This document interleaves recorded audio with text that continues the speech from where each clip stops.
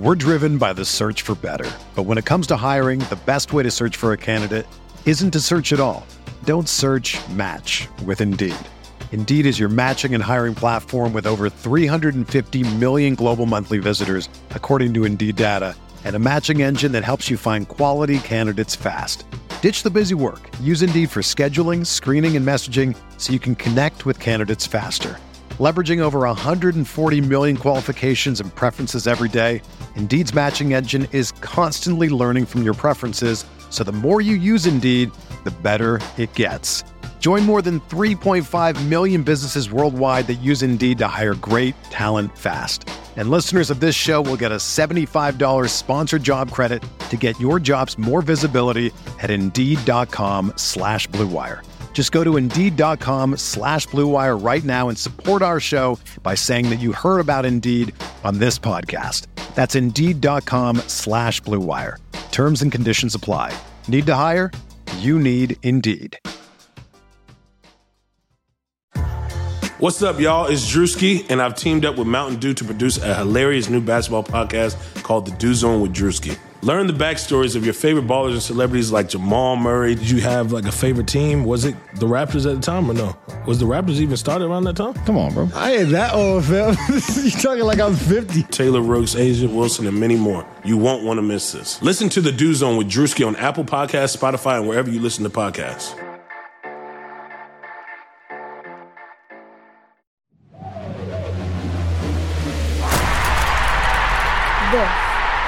This is a Locker Room production.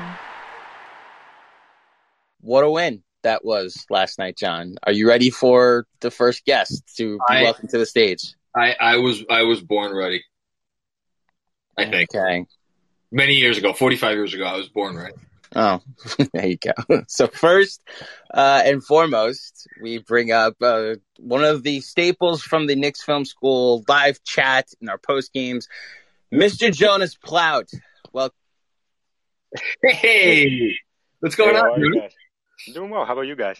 Oh man, I went to bed. It was like 1:45. I got to sleep last night, and I couldn't sleep past 6 a.m. today. I was wired. I was like, let's get some coffee, bagels. Yeah. Anyway. Nah, you did better than me. I couldn't fall asleep till like 3. I was so hyped. So hyped. I know. I'm right there with you.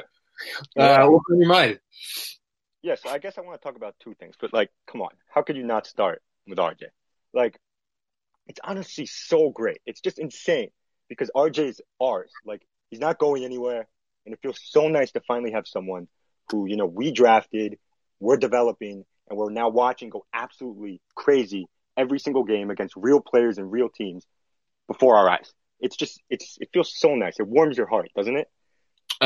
It does warm my heart, and it more importantly than warming my heart, it warms, like, you know, that niggling part of my basketball soul that has been beaten down from watching this team for very many years, and is constantly not looking for reasons not to believe, but is like on the lookout for reasons for things not to be real.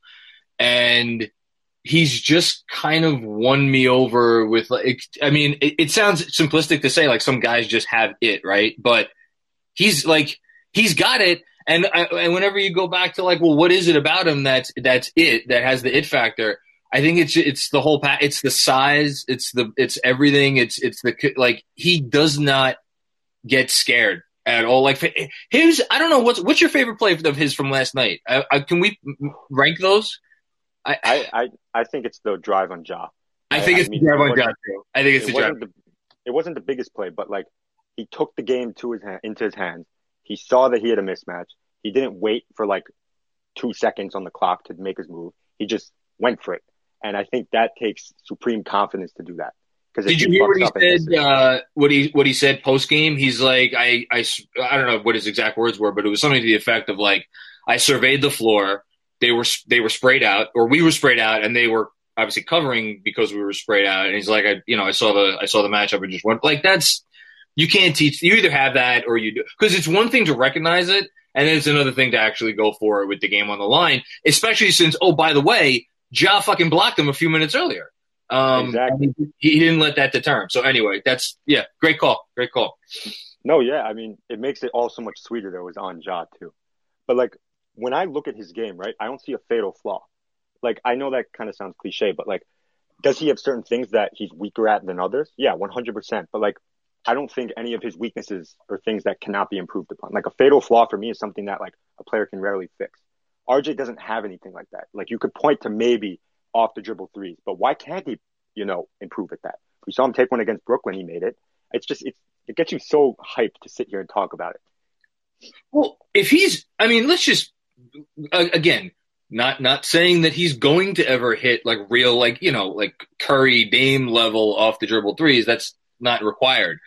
But if he could even just do like Tatum level off the dribble stuff, or what we're seeing from Jaylen Brown right now, which is a comp that's being thrown around more and more, like that at his size and with the ball handling and with the vision and all of that, then we're talking about a player that like forget an all NBA or an all-star conversation. Then it's like eventually like does he wind up in all NBA conversations? Because the stuff around the rim, I'm becoming more and more bullish on that because I just think it's going to take time. He just needs more time to hone his patience, his moves around the basket. That's going to come. I don't doubt that that's going to come at this point. So you're right. It's just the off the dribble stuff. Yeah, no, I agree with that. And I think the driving factor behind all of this is his work ethic and mentality. I mean, like, I want to point to the last two games specifically because he's faced 4 very tough primary defenders, right? I think in the Celtics, it was mainly Jaylen Brown and Marcus Smart. And then in the Grizzlies game, it was Dillon Brooks and Grayson Allen. And he did not back to any of those guys. Like specifically Smart.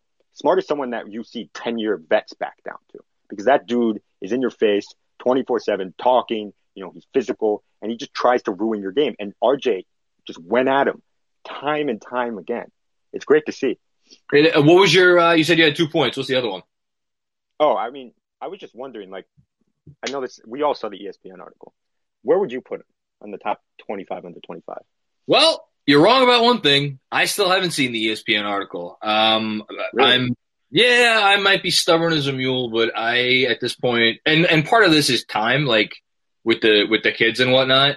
I just don't have the time to waste, and I will not. But it's more about I'm not giving them that click.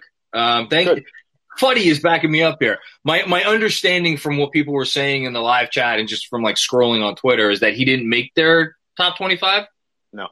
Okay. I mean, my take on that is it's okay if you want to be spicy, but when you know you're doing something that is just like when you purport to be a news service, and they still purport to be a sports news service, I believe. And you leave like he had just stay with me here for 1 sec. He had 13 games of scoring 20 or more last season. I'm just looking right now. He has 13 games of scoring 20 or more in his last 20 games that he's played now after last night's 20-point effort. Like, just don't call yourself a news service or like then to take the next step. And this I saw because it popped up on, I forget if it was YouTube or some shit. They put something out on their radio station where they're like, is RJ Barrett like to create bad content for the purpose of then being able to create additional bad content? It's like, come on, man, don't waste my fucking time. So that's my take. I'm sorry if that wasn't satisfying, but that's what I. No, it's fine because part of me, like I sit here, part of me, I just get so frustrated when he doesn't get the respect. But then I realize, like, no, hold up, he shouldn't. Like, I don't want him getting the respect because it's putting that chip on his shoulder. It's making him a better player every single game because he sees it, right? Oh, yeah. It's going to be so nice when he's 23. Maybe it's going to be next year. Who knows? When he just erupts on the scene and makes everyone eat their crow and eat their words. It's listen, I've eaten it. I'm acknowledging the fact that a couple weeks into the season, I was really worried. I will not ever run and hide from that. I was dead wrong. But the difference is he's proven me wrong because I watch the games and I see it. And at this point, if people aren't watching the games and seeing it, that's on them. So yeah. Anyway, Exactly. always a pleasure, Jonas. I appreciate it, man. Yeah, thank you for having me on, guys. Of Stay course. well. Absolutely, Jonah. If I can just, before we get, because we have a lot of, you've got a line, John. Go figure. If I can just add a rule of thumb for everybody with a quick story. The day that I stopped paying attention to ESPN articles, or more specifically those clickbaity things, it was First Take, and Skip Bayless like legitimately used to infuriate me, and it's like his job, right?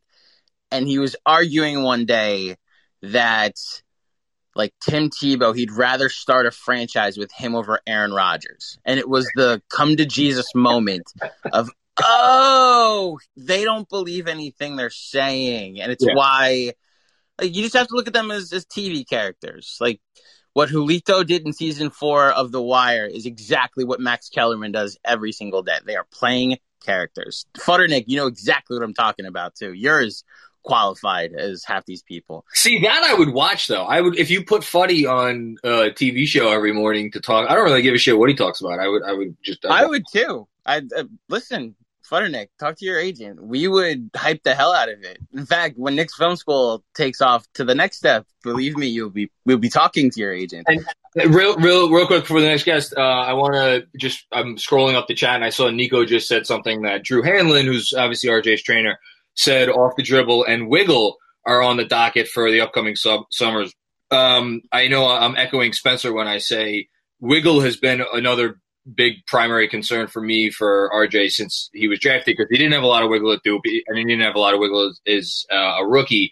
He's shown a little bit more this season, but like that's another thing. If he gets a little bit more wiggle to his drives, like that's game over stuff. Next up, welcome to the stage, Mr. Adam Feeney. What's up, hey guys? How you doing? Doing all right, guys. Love your stuff. Your newsletter is the best $50 I spend all year. Support small business. I appreciate it. You work hard on it. You work all hours of the night, which is killer, especially given being the parent of 2 small girls. Thank you, man. My question: the general consensus around this upcoming offseason is build around Randall. How different would our offseason look, if at all, if the North Star, instead of being build around Randall, is maximize RJ? Ooh, that's a fantastic question. First of all, I don't necessarily, if you're asking me to look into my crystal ball here as to what they are, the front office is thinking, I would personally guess that they are going to look to build around RJ. And I the reason I have some hesitate, or you could tell that I'm thinking something as I'm saying those words, is like, I don't know what building around RJ looks like from the perspective of he with the shooting now coming along. I'm not sure that he forces you into making many difficult decisions about how to like put pieces around him, because think about it. What pieces aren't going to fit around him? I know I'm taking your question a little bit of a different direction, but I'm just thinking about this off the top of my head. Because like he offers the benefit of this at this point to me. I mean, easily, put him at the 2 or the 3. That's fine. He could be a small ball 4 down the line. I think that's in the cards.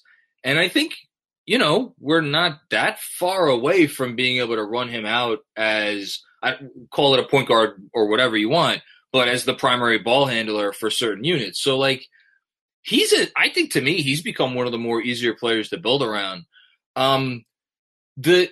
The Randall component of this, I think, is trickier, not because he's particularly difficult to fit pieces around, but just because there's a more immediate question of expenditure of assets. Like, so that we know they're not trading RJ Barrett like ever. That's not happening. With Randall, like, what happens when they go to him this summer and say, okay, we'll give you the maximum contract extension that we could give you right now, which is 4 years in the neighborhood of, I think, 100 and 20-something, $30 million, whatever it is. Like, they should offer that to him. But if he comes back and be like, you know what, guys, thanks but no thanks. I'm going to go ahead and test the waters in a year.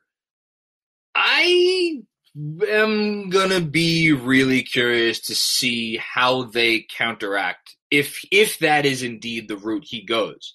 Well, like, let me ask you, like, what, Adam, what would you do in that situation? Like, do you take calls on Randall? Do you want them to take calls on Randall in that instance? I don't.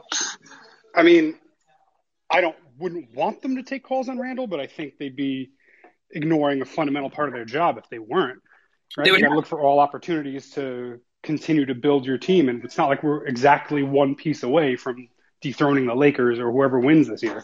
Yeah, the tricky part there is, this is such a layered conversation because I really do think Randall represents a lot to this organization and where they are and where they've come from.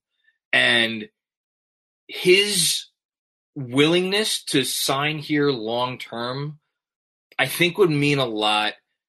And yes, I think it would mean a lot in light of what happened with Kristaps Porzingis. And I know there was a different regime, and I know you could make the argument it was a million years ago, or it might as well have been a million years ago. But like, we had a young all-star, and he's not here anymore. And we could talk, until the cows come home about why he's not here and all of that stuff. That's not the point. The point is that we now have another young all-star. And yes, he is still young. He's 26 years old, and he said all the right things about being here and wanting to be here and playing here, and about Tibbs and all of the things, right?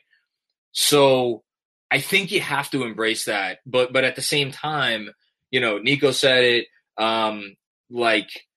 it, Jonas is commenting on it, like, and you just said it before. You would be negligent as a front office if you didn't, listen. I just don't know what the offers would be. But here's the great part, right? Make him the offer this offseason, and then that's the easiest decision that you have to make if you're Leon Rose, I think. And then if he doesn't accept it, then it's like, okay, well, let's see what happens. Maybe someone calls, maybe nobody does, but it's like, the ball isn't even in your court at that point anymore, because you're waiting for someone else, or either whether it be him or another team, to kind of act at that point, and you just move forward making the best decisions you can for your team, which I think they've been doing a great job of. So I'm cool with it. All right, that was my only question. Thanks a lot for having me on. Yeah. You can boot me now so I can continue watching my 15-month-old. Congrats. 15 months. God, hold on. Let me remember. That's walking? Yeah, she started walking literally 8 days ago, and now she won't stop, which I don't want her to, but. But no talking yet, right? Nah. Okay. Like a word here and there, like a dash, but that's about it. I got a 4-year-old too, so. Oh, there you go. We're in similar boats. So you know me. I'm the 4 and then the 1 month. All right. Well, God bless. Thanks for taking some time, man. Thank you, Adam. Next up here on Locker Room, we have Mr. Nico Wancho. Welcome to the. Thank you. Thank you for having me. It is a lovely Saturday morning. My main man, Nico. What's going on, brother? Nothing. I had to stay up late covering a high school football game last night that ended on a fumble, so I'm feeling pretty tired. But I've loved watching RJ come into his own, and that seems like kind of the theme we're going with today. My thing, and the island that I'm proud I never got off of, is the RJ as a primary creator island. And we talked a little bit about team building before, and and the build around RJ question. He's easy to fit, but also the ability, he's got a pretty simple path to maximize, in my view, because he can play make. So in addition to having that elite shooting, so putting other connectors who can also play make and shoot, like Lonzo Balls, like Julius Randles, that can really help. And then I think the reason they were just like in and around that Miles Turner stuff is because while having that like lob threat is good, if you could completely space out the floor for RJ, like we saw last night, he can go to the rack on anybody because you've said it, he's a brick shit house Mack truck, whatever you want to describe it. Yeah, I prefer brick shit house. That's always been a popular phrase for me.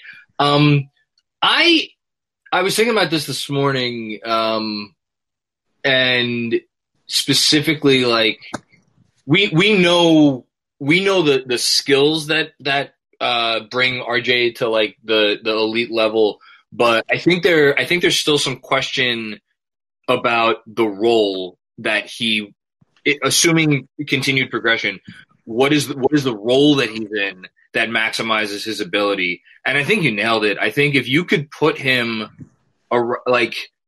essentially you put him at the, like, again, it's you are who you can guard, and you are, I think, to a certain extent, who you are guarded by, right? So there's I don't know that there will ever be a scenario where you're forcing another team to put their point guard on him, but I also don't think you need to have another team put their point guard on him, because at his size, I think he's going to, like, where are the twos in the league? Where are the other shooting guards in the league that if you space the floor, he can't bring into the post? I mean, you don't even have to worry about twos. He was dislodging PJ Tucker at 19, 50 games into his first NBA season.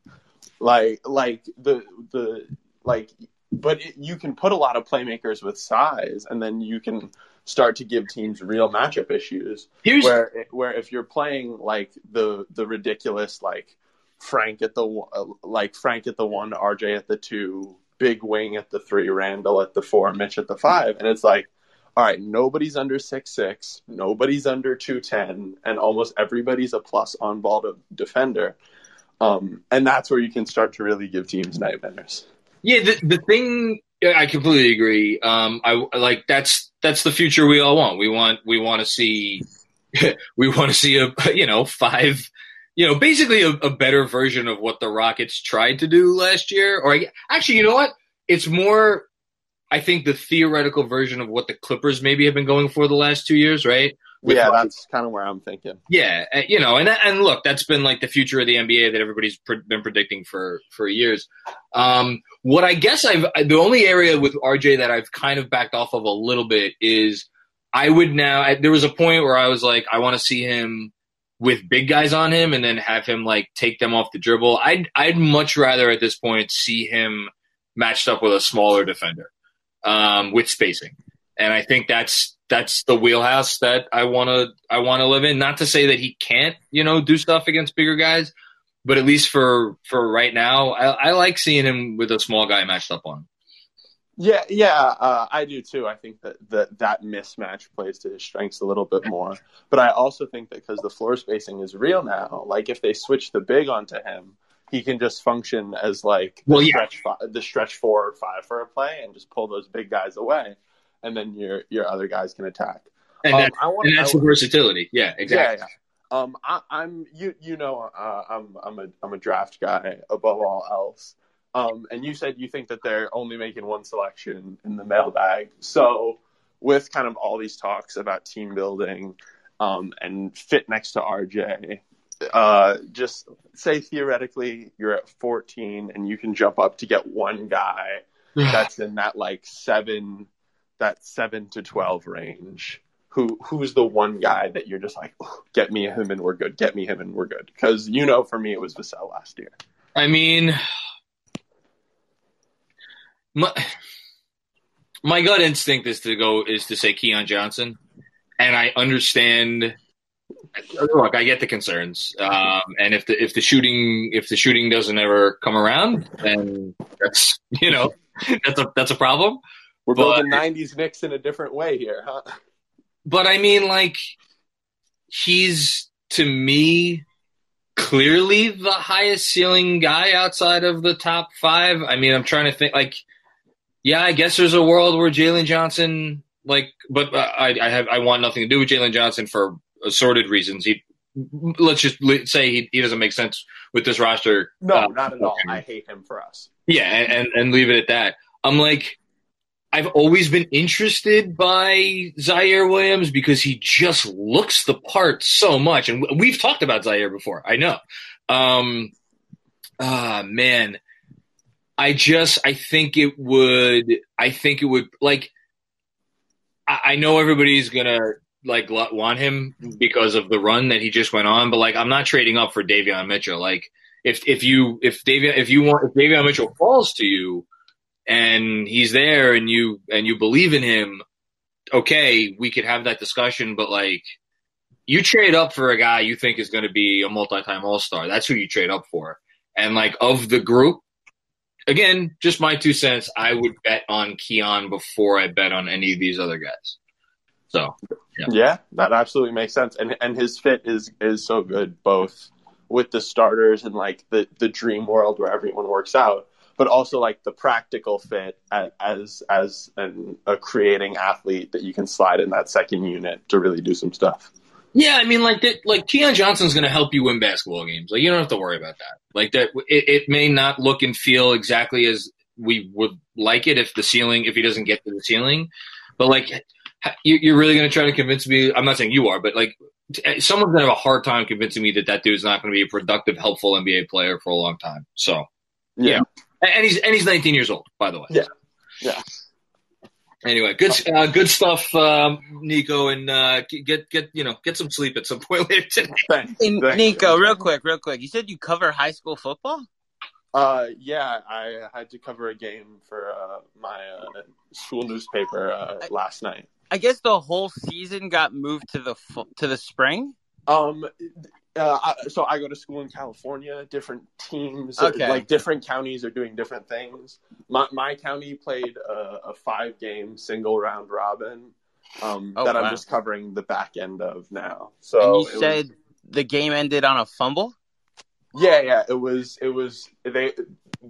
one of the teams had been running this cheesy triple back eat the clock run offense. We're driven by the search for better. But when it comes to hiring, the best way to search for a candidate isn't to search at all. Don't search, match with Indeed. Indeed is your matching and hiring platform with over 350 million global monthly visitors, according to Indeed data, and a matching engine that helps you find quality candidates fast. Ditch the busy work. Use Indeed for scheduling, screening, and messaging so you can connect with candidates faster. Leveraging over 140 million qualifications and preferences every day, Indeed's matching engine is constantly learning from your preferences, so the more you use Indeed, the better it gets. Join more than 3.5 million businesses worldwide that use Indeed to hire great talent fast. And listeners of this show will get a $75 sponsored job credit to get your jobs more visibility at Indeed.com/Blue Wire. Just go to Indeed.com/Blue Wire right now and support our show by saying that you heard about Indeed on this podcast. That's Indeed.com/Blue Wire. Terms and conditions apply. Need to hire? You need Indeed. And they had athletes, so it was working. But then they flew too close to the sun because they were down a score and ate all the fourth quarter clock because they wanted to just score and then not give the other team any time to come ahead. And while they were trying to run that cheesy offense, they just fumbled it and lost the game. And they lost it trying to be cheeky instead of throwing to their elite talent. You're saying that there was poor clock management and ended on a turnover. Are you sure you didn't watch the Jets last night? Oh.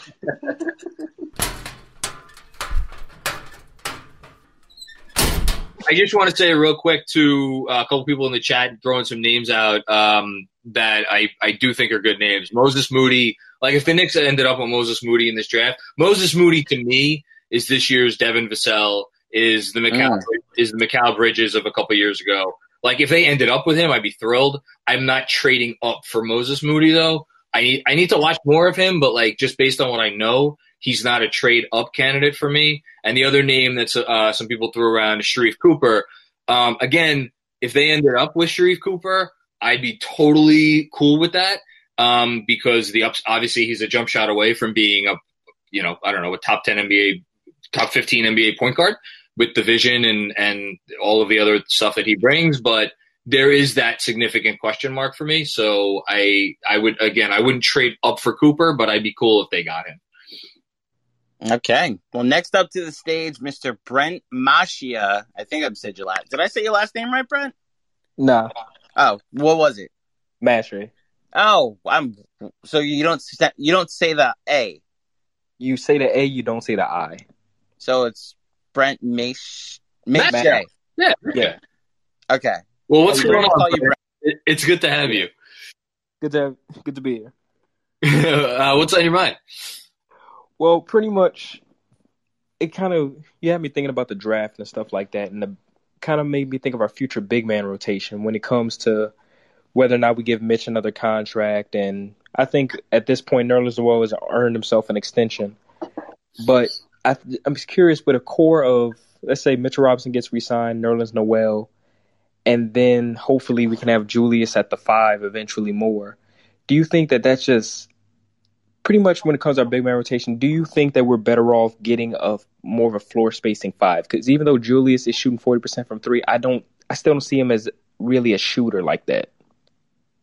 All right, so a couple things. One, make sure I don't say something I'll regret. I don't think that as long as Tom Thibodeau is the coach of this team, you're ever going to get Randall at the 5 for any substantive. We've seen him go to it a few times late in games when he feels like he's desperate and we just can't score right now. I need to play Julius at the 5 and I'll take my chances on defense. I just knowing, and I did a lot of homework on Tibbs over the summer before they hired him, after they hired him, just going back and watching his teams. And look, I get he talks about how the game has changed and he is happy to roll with those changes. And listen, we've seen him roll with some of those changes this year. But for the life of me, I just can't see him being comfortable with the things that he prioritizes, right? And safety first, right? It drives us up a fucking wall with it's the reason we see Elf, right? And we don't need to talk about Elfrid Payton today, but there are things that he does with a baseline of certainty in mind, even if the certainty is infuriating. And this relates to, I think he likes having a traditional 5 out there, or at least a 5 who is not going to be a complete 0 in terms of rim protection. And look, I love Julius Randle, obviously, but he does not protect the rim. That's not his game. Now, if you want to tell me who do we bring up before? I brought up Keon Johnson, right? Keon Johnson's a damn shooting guard that offers more rim protection than Julius Randle. Is there a possibility that they create some kind of weird mishmash of a lineup where they get multiple guys at other positions that help you with the rim protection? Again, you're getting into some really funky team building stuff. I think the easier answer is that they're going to build this team moving forward. If Julius Randle's on it moving forward, which I hope he is, with a 5 of some kind, a real 5. In terms of who that 5 will be, Fuddy stole my thunder, as Fuddy loves to do. Fuddy just lives to steal my thunder. Is this a Cat question? I mean, I'd be shocked if they weren't in on Cat. He doesn't help the rim protection, though, not at all. So no, obviously, Cat. I mean, I'd be shocked if he averages 1 block a game. I'll look it up right now. He's one of the worst in the league in terms of that, right. And just in terms of field goal percentage in the paint when he's the 5. Yes. So his career average for blocks per game is 1.5, which is actually higher, obviously, than I thought it would be. But I think if you feel like you can survive with Cat at the 5 defensively, is my guess. He's not a good defensive 5, but then again, neither is Nikola Jokic. And if you're transcendent enough on D, the thing with Randle is I think teams would hunt that. I don't think you can hunt Cat at the 5 in the same way that you'd be able to hunt Randall at the 5, if that makes any sense. I don't.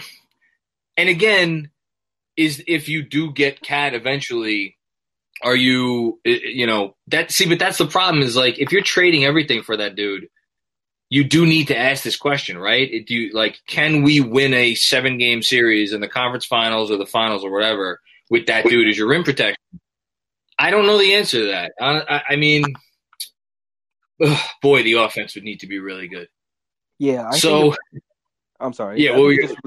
I'm sorry. I keep interrupting you. I think it just really comes down to, and again, I think Schwinn really brought it up and it had me thinking of just we haven't seen enough of it of Randall at the 5, and we haven't seen an RJ and Randall pick and roll.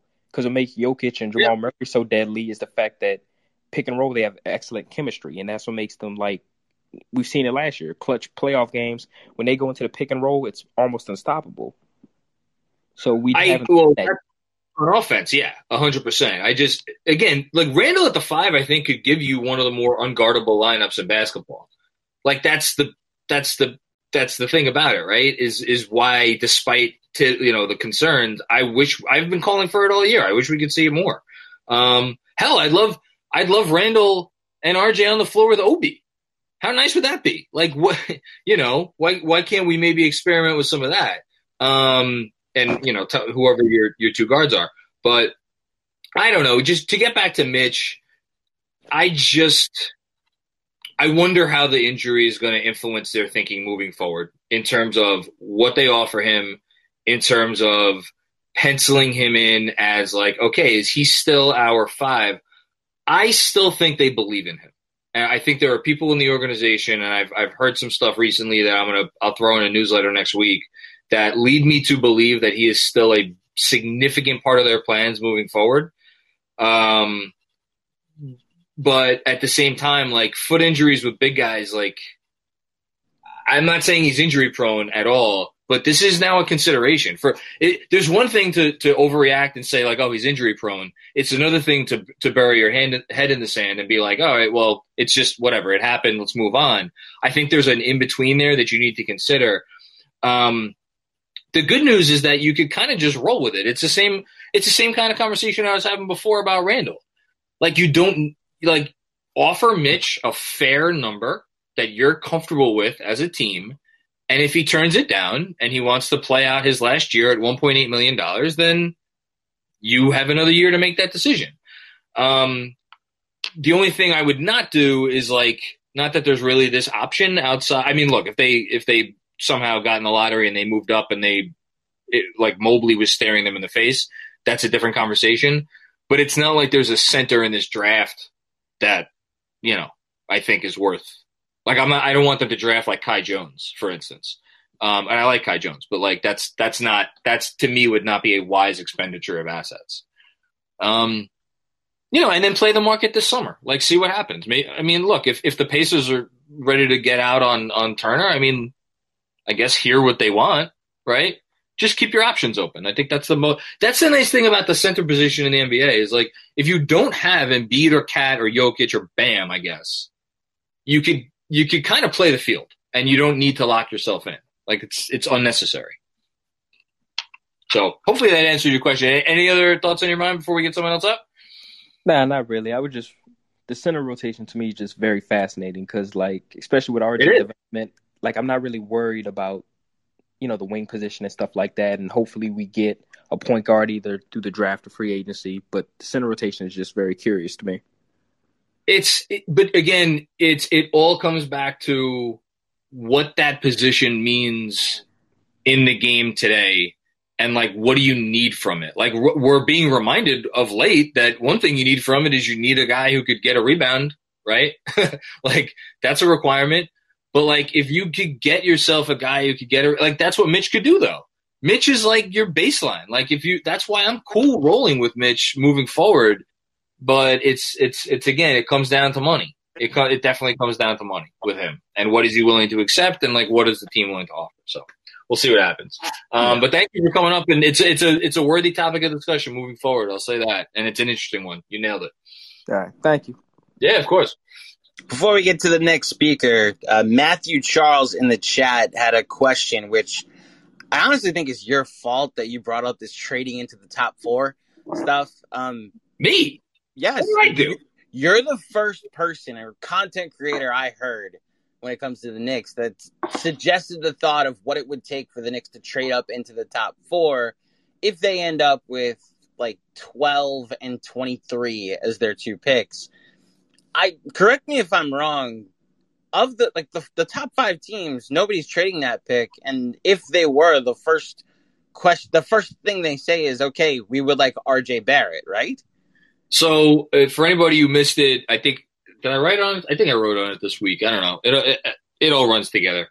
No NBA team in the last 20 years has traded into the top 5 without trading another top 10 pick or trading a guy who is like a young-ish all-star, and you know, put big air quotes around all-star, because like the players that we've seen that have helped teams move into the top 5 are guys like Antoine Jameson, Sharif Abdur-Rahim, who once upon a time was actually a pretty good player. Ray Allen, obviously he was on the older side, but he had made a shit ton of all-star teams. Like that's another guy. I think there's 1 or 2 more that I'm forgetting. Pagasol, was it Pagasol? Or no, it was Abdur-Rahim for Pagasol. That's right. I think there's one other. In any case, I don't think it would require RJ Barrett. Really? No. So Brent says, what did the Warriors trade for Weber? They traded the number 3 pick plus not 1, not 2, but 3 future first-round picks to move up 2 spots to get Chris Webber. In what is still just one of the most obscene trades of all time.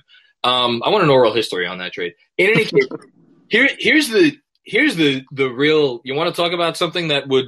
Oh my God! If this ever was discussed, Randall can move into the top 5. Wow. I mean, that you want to talk about something that would light the internet on fire? Like Randall and 12 for whatever, 3, 4, 5. Name your thing. You have to be certain then that not only that what you're trading up for is like the thing, and that Obi Toppin will develop into a starter in this league, let alone like enough to be what Randall was in the first half. Also, maybe there is some smoke and mirrors with what Randall was. I'm not. My brain's not ready to have this conversation yet. No, I'm not ready to have it either. But just like that's a trade that like both organizations, like the Knicks would have to have a quite the come to Jesus moment, and then what organization is that's going to be in the top 5 is doing that? It obviously would have to be someplace that Julius Randle's comfortable signing long term, and they know he would be comfortable signing long term. And like it would be like a win now move, but all the teams at the top of the draft, unless you're talking about a pick, you know, if like the Warriors get the pick swap, but then they already have like Wiseman, and then it's such a multi-layered conversation. That's why I'm not ready to have it yet. Agreed. All right, next up, friend of the pod, a staple at most when we used to have live events, Mr. James Stanzoni. Welcome to. How you guys doing? You hear me? James, yeah, I hear you. I'm like, I'm trying to think when is the last live event that we had where I saw you? It was the draft. It was right? the Dallas game. The Dallas game. That's it. Yeah, I went to the Dallas game. I went there before, though. I ran into you guys before. I remember. Yeah, good call. But yeah, I just want to talk about how different, like, I don't want to use the word culture. I guess you can, I don't know, whatever word you want to fill in for it. But just the difference of, like, everything this season. Like, we always fall in love with these guys on our team. But this year, they're not just, like, talking shit like Mook. And, like, I mean, Mook, I loved him too. But, you know, the things he said, or even, like, crazy like Derrick Rose, what he said in 2017 or whatever, just a bunch of dumb, crazy like ideas that we always would debate, and all these debates, and even like the Kenny Atkinson Tibbs debate, and all these all these debates, we could finally just sit down and watch the team and enjoy the basketball on the court. And it's very refreshing. It's it's been a long time coming, which is why at times this year I get a little, not annoyed, that's not the right word. Like, it's why I hate the Elf discussion. Not because I like Elf discussion, but but it's like the one thing that is debatable this season. But like, we always have to find one thing. Yeah, it's exactly. It's because I am enjoying the basketball on the court so much that to have to, which is really what I'm really saying here is I'm annoyed at Tibbs for just like, why can't you make this one change and then there's nothing else for us to have to complain about in terms of off the court, you know? Something else would happen. Don't worry. Yeah, no, you're right. There's always some shit. But no, you nailed it. And just as far as like the culture stuff, you know, Gibson, and I take Gibson very seriously because that dude is thoughtful when he speaks, and he doesn't say things by accident. He doesn't say things that he doesn't mean. He doesn't say things offhandedly. And like I wrote it in the newsletter today, and I'll reference it here.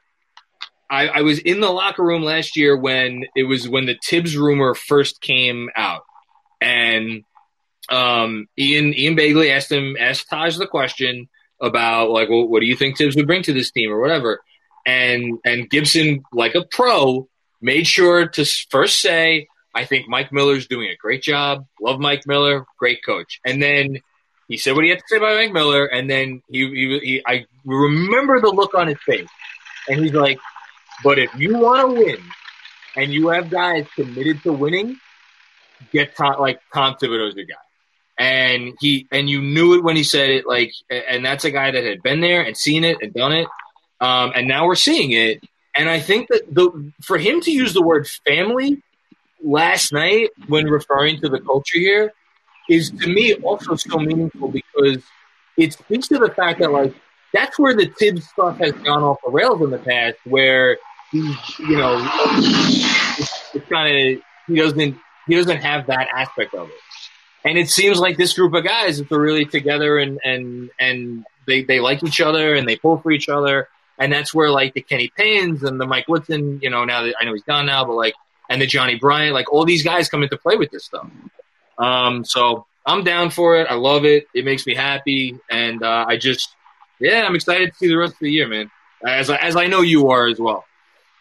Definitely. And one more thing, like, I know you guys talking about the draft, and I know it's fun to look at these prospects, but I am one who obsessed over the draft every year since the Mikal Bridges draft. Like, I just read articles upon articles upon articles, and I have not read one article this year in the draft. Not because I'm enjoying this season so much. Like, I don't even want to start thinking about trading Randall and move up or any of these crazy ideas that you have to think about as a business. Of course, I understand, but I just don't want to think about it right now.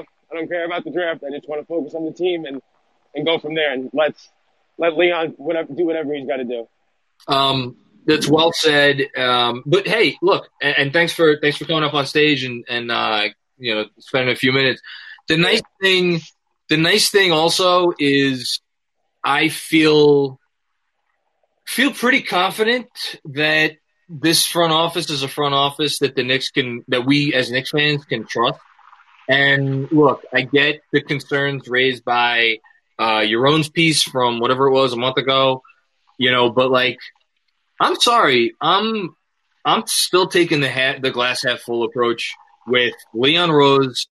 Knows he's the guy in charge, and again, this is something that I've said or I've written, and I'll say again, like, there is no question who's running this show and who's steering this ship. It's Leon. What Leon says goes. He wants to hear everybody's thoughts. He wants to process it all. But this is Leon's show. It ain't nobody else's show. So if you trust Leon to be able to disseminate all of these thoughts and opinions from his front office and his coach and all of this other shit, then you should feel confident about this team moving forward, which I do. So, well said.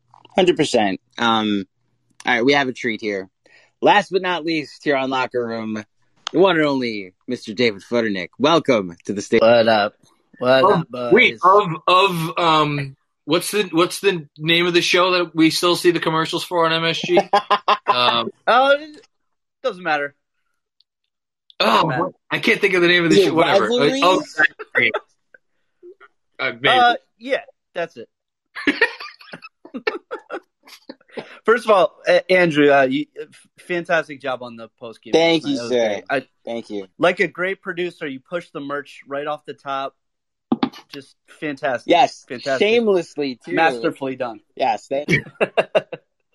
All right, yeah, I gotta get my merch. I gotta get my merch vibes. But that real merch vibes here. I'm on. Yeah, you guys are the merch guys for sure. So obviously, last night was incredible. Rich made a good point in the chat that no team in the last 10 years wins that game. Nope. That was amazing. My question for you guys is, did that finally put the scare in Tibbs that he needs to mix the rotations up now? And if he really wants to win, he needs to tinker like he did in the second half last night. Do you think there's any? I mean, we've been here before this season, but now we're getting into the crunch time of the season. Do you think that he's going to get more creative? Let's say, because we don't win that game without the rookies last night. But can I ask you a question, because it's one that I've talked about. I talked about it with Schwinn on the crossover pod that we did this week. Yeah, it's the one I spend more time thinking about than anything. Mostly because I just don't have a good answer. Why is Elfrid Payton still the starting point guard right now? What do you think it is? Because I'm out of ideas. Before the trade deadline, I think the obvious answer is, they're featuring him as much as possible because they want to try to trade him. Now, I really have no clue. Is it, Scott Perry doesn't have a voice in the front office anymore. He can't possibly. I mean, I think it can't be that, right? He's there. I think he has a voice. Okay, he has a voice, but is that voice heard more than the rest of the guys in the office? I mean, no, and I'll trust. And listen, Berman. We all give Berman a lot of shit, but he nailed. He said something, and I had heard the same thing, which is that Perry's voice is just not. It's not prominent. So I don't think that's it. I just have to imagine there is something to him, to Tibbs. We're now game 53 in a 72 game season. Can you make a starting lineup change without any fear of it's not pissing off Elfrid Payton, because who gives a shit if he's pissed off, but some kind of ripple effect throughout the locker room? But then I don't. You think he garners that much respect among? I mean, obviously this team is very close, but I mean, look, these games that we pull out of our ass like we did last night, it's because Payton gets benched, and it's obviously there are other factors too, but it's a huge factor, because then it's obvious that the more shooters you put on the floor, the more spacing there is. The more spacing there is, the lanes are open for RJ. The lanes are open for Julius. You don't have Elf by himself with no defender remotely close to him. Here's the other thing, though, and this is this is going to lead to one final point on this, which is that he played Elf they played 53 minutes of basketball last night, and Elfrid Payton played 15 of those minutes. Yeah, they played they played 25 minutes of basketball last night, but they played their asses off to 20. This is an accurate statement. Tibbs, I imagine, if you gave him truth serum, his answer would be, if I start Elf, I can have my cake and eat it too, because if he sucks, I'll just pull him and I don't have to put him back in the game, which is a more acceptable answer, except for the fact that, like, as I see people saying it in the chat, it's like it really does feel like you go out there and you're down 10 when he's out there, and it's just, you know, the complete lack of confidence in his ability. And the funny thing is, he's hit now 3 threes in the last 2 games. But I've been saying this over the last few weeks.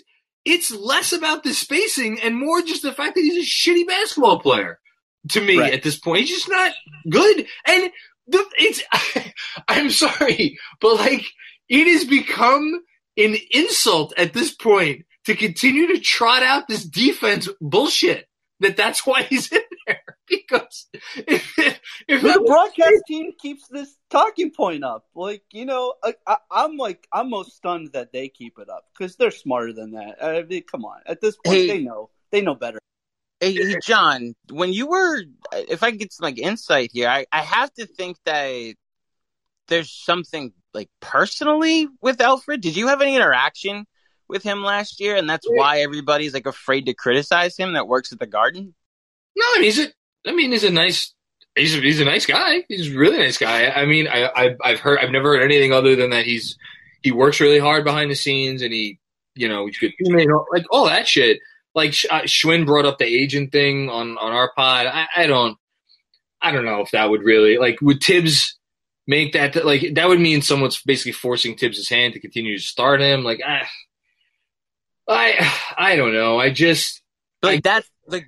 We're now resorting to these types of wild conspiracies to make sense of it, is the point. Because here's the thing. Even if you were going to try to sell me that Tibbs was so stupid as to believe that Elfrid Payton is like his real best defensive option, which I've never for once thought that Tibbs believed that. That ship sailed last night when they had a possession late in the game where they did not reinsert Elfrid Payton for defensive purposes only, because of course they didn't reinsert him for fucking defensive purposes, because Tibbs knows better. So, like, just stop trying to sell me that bullshit and admit, like, I think what this is really about is it's not even like, if you're gonna play Payton, it almost is better to play him as a starter as opposed to off the bench. And then it's like, all right, should we start him or just completely excise him from the rotation? And that is like the leap that I think Thibodeau is not willing to go. To take it's like keeping Uncle June as the Boston name, but really Derrick Rose is the actual boss. Yeah, exactly. Except it's a matter of, like, is Uncle June going to be the boss, or you can't demote him? You basically have to shoot him and kill him, right? Like, those are the 2 options. So I don't. It would be great if Elf could, like, be on trial for his life, and then we just like keep him in his house, like, forever. But that's why that's why I wanted them to fucking trade him at the deadline for anything. You tell me, so you couldn't get a second rounder for him? I mean, just to get him out of there. I mean, I find that hard to believe. And to bring this full circle, I think you were alluding to this before. I think if Rose was healthy and they did not have any of these health questions about Rose, I think they would have done it. I really do believe that. That's a good point. I think they would have done it because you at least would have known that you could have moved forward, but I do not think they were comfortable trading Elf with the Rose COVID issue, because then you do put yourself in a tough position. Like I love Alec Burks and Emmanuel Quickly and Frank Ntilikina. Like, you need one real point guard on the team, and it's a shitty situation, but it is what it is.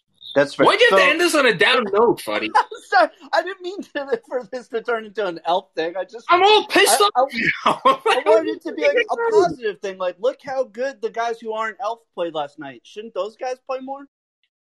Yeah. I mean, yes.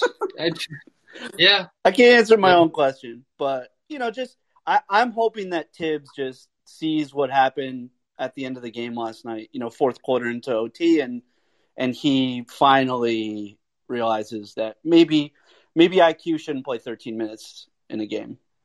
I mean, Quickly last night. Let's end on that high note. Quickly last night, I was texting Andrew before about it. Like, it was a weirdly quiet 20 points. Maybe because like the RJ 20 was so loud.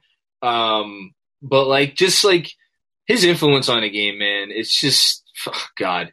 I just love watching that kid. You will never be able to convince me that having him out on the court is not a good thing for this team. It's just he's so good.